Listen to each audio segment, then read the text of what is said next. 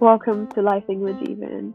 And here we are, all together in one space, sharing our time, our energy to talk about things that come up.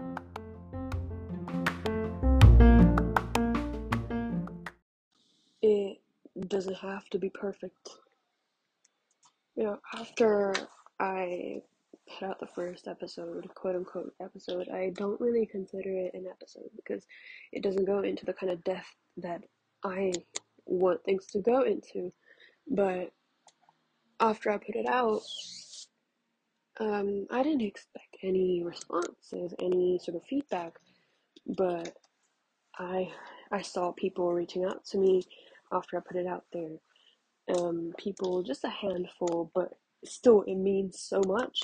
Um, and listening to my stuff.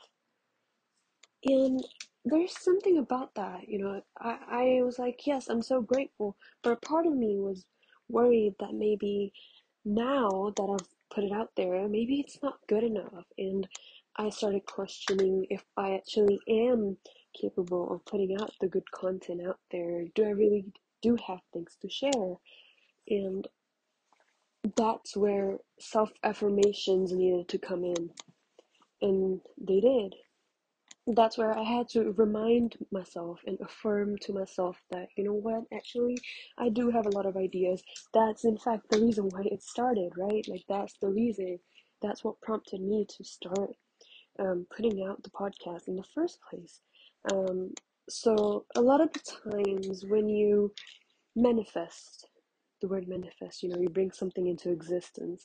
A lot of times when you manifest, there's going to be doubts. Because when you bring something that's just being, in your mind into the real life, so, it changes from different planes of existence. At first, it's in your mind, it's not physical, it's not tangible, but when it becomes tangible, you will notice that among a lot of other feelings, a lot of other reactions, there is going to be doubts and negativity and confusion. Um, and that's part of it. That's natural. It's very natural. And that is why you need to keep affirming to yourself. So I did that. And then I was like, okay, I have all these ideas, but will I be able to, put it out there? Will I be able to, like, explain it well? Would it even come to me when I need it to? And that's it though. I stopped thinking about it after that, I slept on it. And I woke up, do chores, and and then right then and there, all the ideas started coming to me. So then I realized that sometimes to have something grow, you have to let it go as well. And that's also part of manifesting. When you put the action in, you have to leave the doubts. You have to leave some of the worrying to nature, to God, to the universe, whatever you believe in. And that can apply to literally anything. It can apply to everything. Say that you've started a new routine, a new workout routine.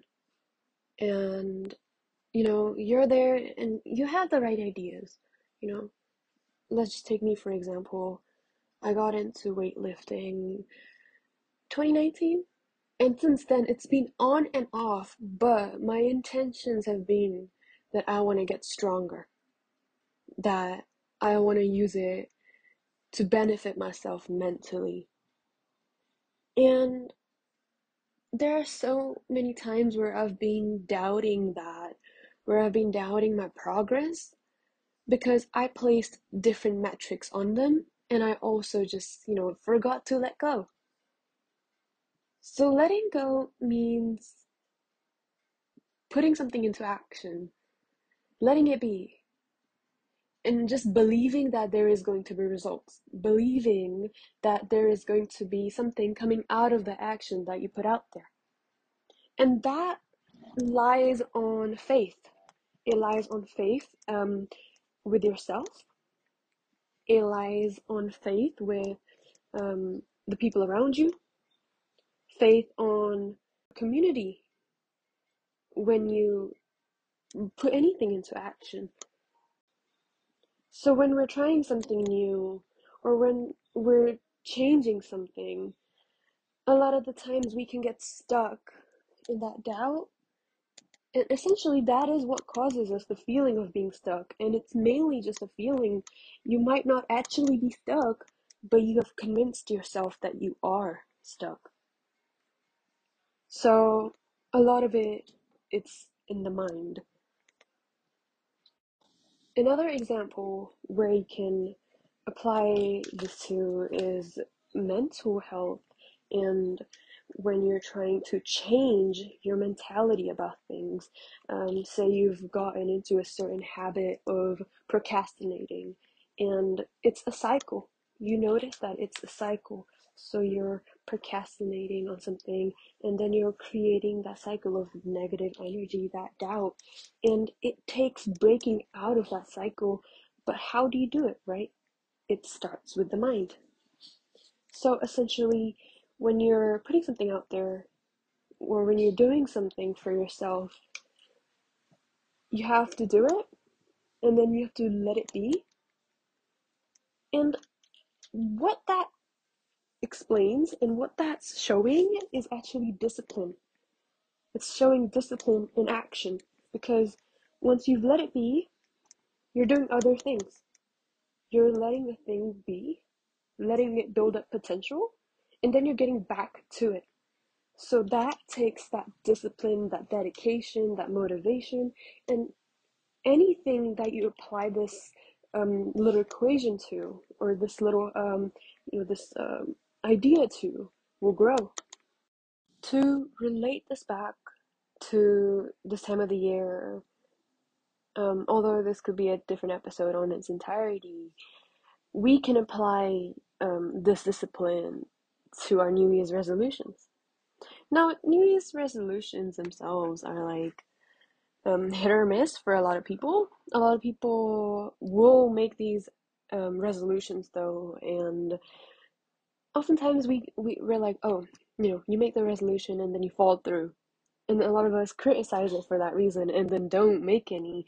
But I say make the New Year's resolutions, because it's the timing, it's the timing, because it gives you that opportunity to transition from one year to another.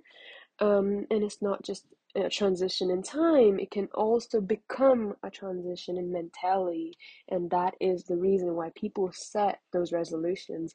But it's, when you make a resolution, how do you make one? How do you understand what you actually want or need? That's a different episode. But when it comes to sticking to it, the doubts have to be clear. The doubts have to be pushed back all the time. And you have to pull forward and bring through your discipline. And that's how you keep that balance. But yeah, this is it for the first episode. But definitely join me for the next, as I talk more about figuring out how to set those right goals for yourself and what it all entails. Till next time.